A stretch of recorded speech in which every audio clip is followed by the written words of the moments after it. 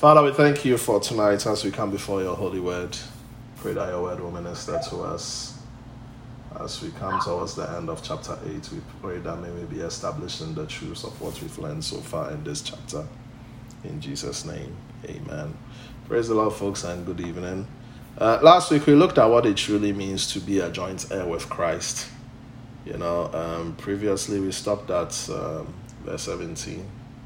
And then we picked up again from that same verse 17, which says that if we are joint heirs with Christ, if indeed we suffer with him, we shall be glorified with him. So the next verses after verse 17 really explains to us what it really means for us to be a joint heir with Christ. And joint heir with Christ simply means if we suffer with Christ, we will be glorified with him. And when we are talking about suffering, we are talking about anything you are experiencing in this present time because of your faith. Not everything is termed as Christian suffering. Right? There are some things that are termed Christian suffering, and it has to do in relation to your faith.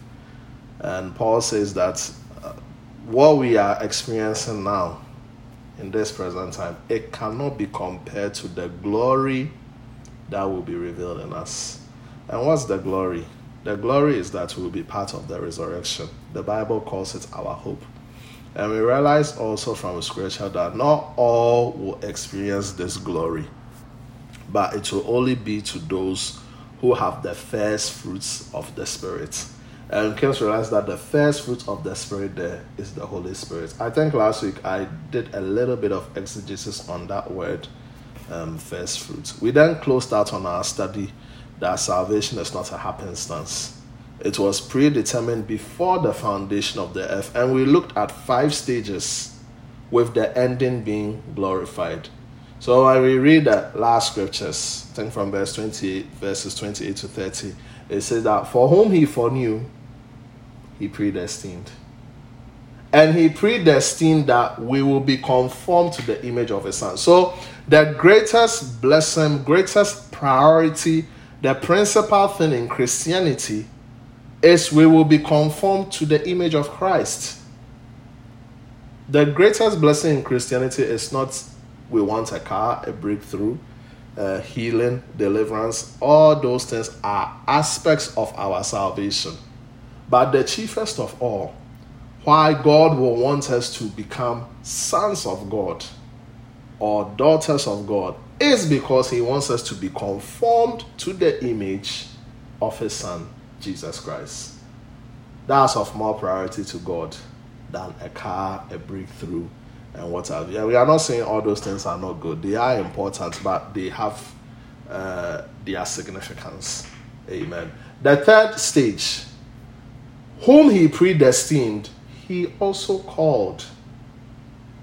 We have been called out of the masses. That's holiness. Holiness means you've been called out, separate. The people he called, them he also justified. And what's justified? Being justified is the act of being made righteous. I always say for you to understand justify or justification, you have to understand what it means to be righteous. And what is righteousness?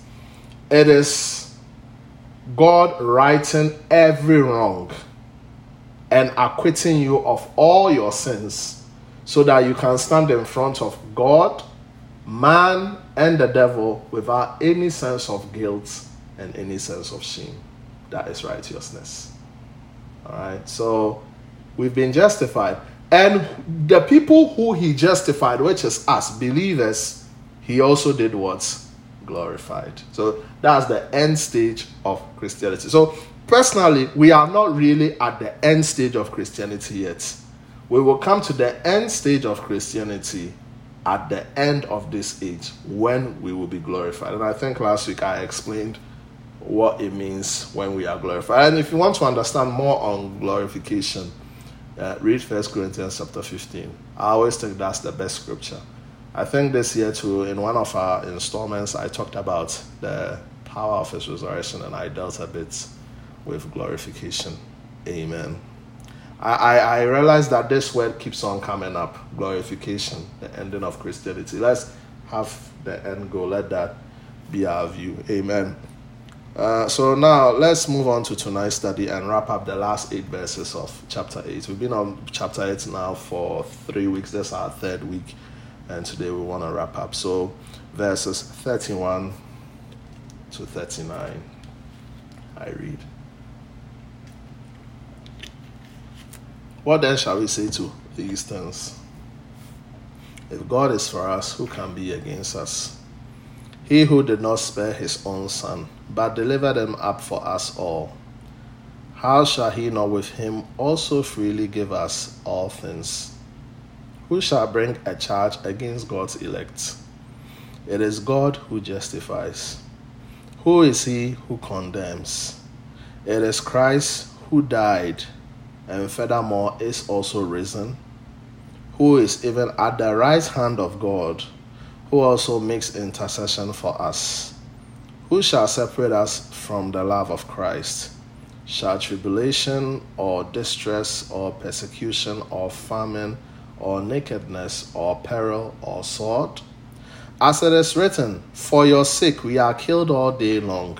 We are accounted as sheep for the slaughter. 37. Yet in all these things we are more than conquerors through him who loved us. For I am persuaded that neither death nor life, nor angels, nor principalities, nor powers, nor things present, nor things to come, nor principalities, nor powers, nor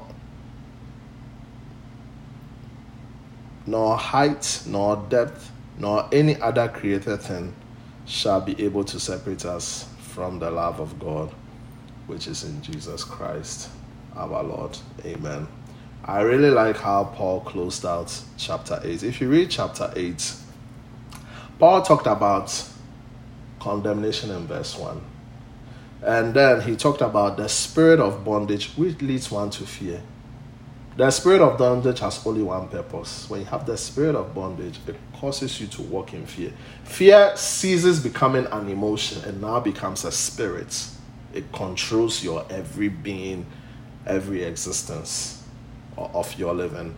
It talks about the suffering of a Christian in verses 17 to 18.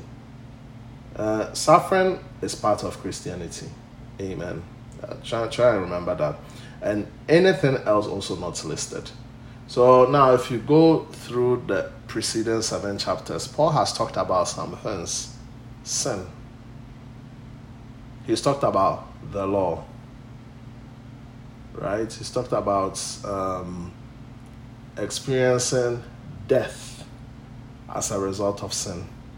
Now, why is it important to know these things? Because of how Paul started verse 17. What then shall we say to these things? So all that I have mentioned are these things. And Paul is saying, what shall we say to these things? What shall we say to condemnation, fear? What shall we say to suffering, in the present circumstance and reality of your faith? What shall we say to death that separates us from God? What shall we say to these things? For if God is for us, who can be against us? It's important to know God's love has got us. If there is anything I want to achieve in our study tonight, the purpose of our study is that by the time we finish, we will be very established in the love of God. So after Paul had talked about the role of the Holy Spirit in our regeneration and our new creation experience, after he talked about the Holy Spirit will help us to pray even in our infirmities or weakness. And what is the weakness? We do not know what to pray. After he had spoken about the spirit of bondage that causes one to fear, but when we have received the Holy Spirit, through adoption, we are able to cry, Abba, Father. After he spoke about all these things, Paul now tied everything together with the love of God. You have to understand why the Spirit will help us to live a regenerated life and experience the new creation? Why has the Holy Spirit come to alleviate us of fear so that we will not have the spirit of bondage to fear, but we will have the spirit of adoption and we can cry out, Abba, Father? Why is it that even whilst we are suffering now, we have hope that one day we will experience a certain glory will be revealed in us? And the magnitude of it cannot be compared to the suffering, the inconvenience of being a Christian. Why? God's love. So, ladies and gentlemen, the extent of God's love is explained that He is generous to us. And He will freely give us all things because He did not spare His own Son. If God paid such a heavy price for our salvation by allowing His Son, Jesus Christ, to die for us, do you think God has a problem giving you all things? So, two things I really want us to understand before we wrap up. One, God is for you because of His love. When you receive Christ as your Lord and personal Savior, you identify yourself with God as His child. He is for you. He's not against you. He is for you because of His love. The second truth I wanted to be established in your heart tonight is God gives because of His love. God is generous. It will surprise you how many people think that God is wicked. God withholds good pleasure from us. There are some people who think that when you receive Christ as your Lord and personal Savior, it's the end of all fun. It is the end of all illicit fun, right? But it's not the end of fun in general. God gives. God doesn't withhold. That's why I like how Paul stressed it in verse 32, that if God did not spare His own Son, but delivered Him for us, that we could be heirs of salvation, we could experience eternal life. If God didn't withhold the most precious, what are all things? Quote unquote. What are you looking for? Is it healing? Is it provision? Is it peace? Is it deliverance? What are you looking for? He will give it to you because it is in His gratuitous nature to do that. And why does He do that? It's because of love. So today, as you are listening to this teaching, let these two truths be established in your heart. If you don't get anything today, next week if I ask you anything, if you don't remember anything, remember these two truths. And you can't forget these two truths. If you are listening to tonight's Bible study, don't forget these two truths.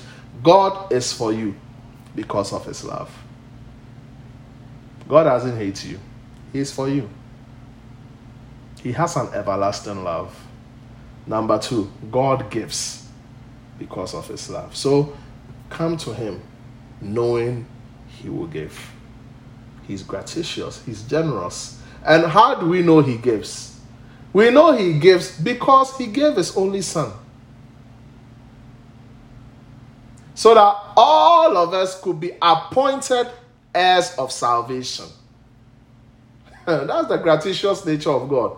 And if God has given the most expensive, most precious, which is His Son Jesus, the greatest gifts, what is healing? What is I need a job? What is I need deliverance? What is I need peace?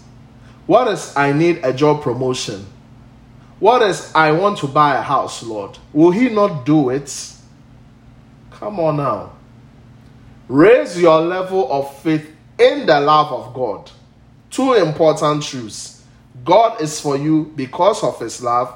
God gives because of His love. Let me just ask the question now. What are the two things I want everybody to understand here tonight? Someone should help me right now.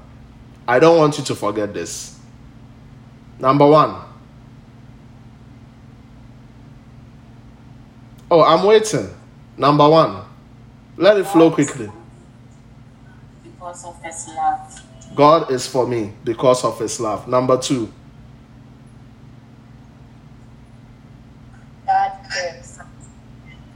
God gives because of his love.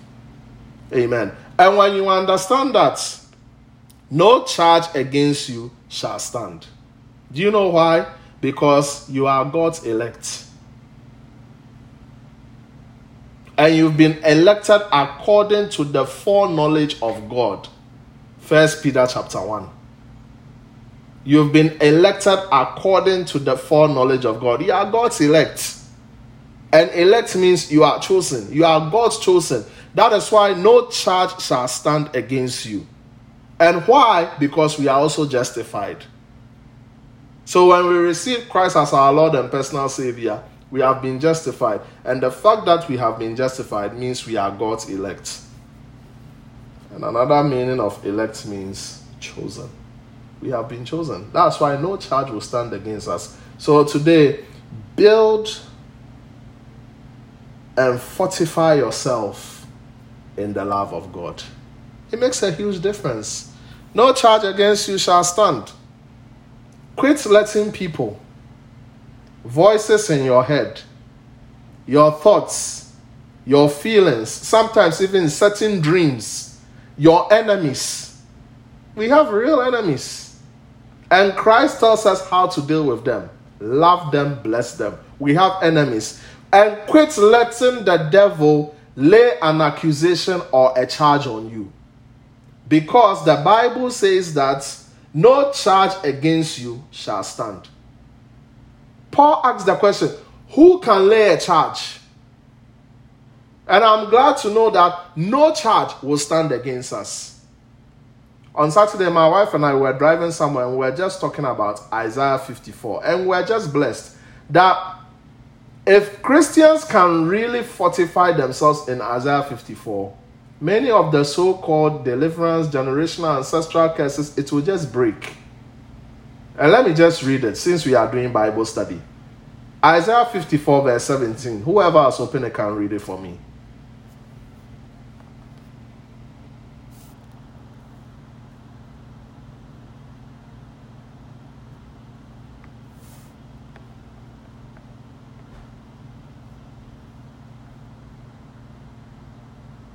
No weapon formed against you shall prosper, and every tongue which rises against you in judgment you shall condemn. It didn't even say God will condemn it. You will condemn it. This is the heritage of the servants of the Lord, and their righteousness is from me. You see, you can't walk boldly in the righteousness of God when you quit, when you keep on allowing people to lay an accusation or a charge on you. It will affect how you even behave. No weapon, no weapon. What weapon should it be? If it's formed against you, it shall not prosper. So I was telling my wife that based on this scripture, I don't pray certain prayers. It's a waste of my time. Because no weapon formed against me shall prosper. That's it. And every tongue which rises against me in judgment, I shall condemn. He has given me authority. And it is my heritage. It's my heritage. It's part of my makeup, part of my identity. Why? Because my righteousness is from God. And if you are able to understand this, you are on your way to experiencing what is called Christian liberation and Christian freedom. There is nothing so freeing than to walk in life free of condemnation, free of accusation, free of charge. Based on this scripture, I don't allow people who accuse people to be my friends. And even if you accuse, you can never be my friend. Because that's the work of the devil. Do you know that according to this scripture, a Christian deserves to live free of condemnation? It goes on to even explain in verse 34, who is he who condemns? Who is he who condemns? And look at the price payment that you will be condemnation free. Verse 34.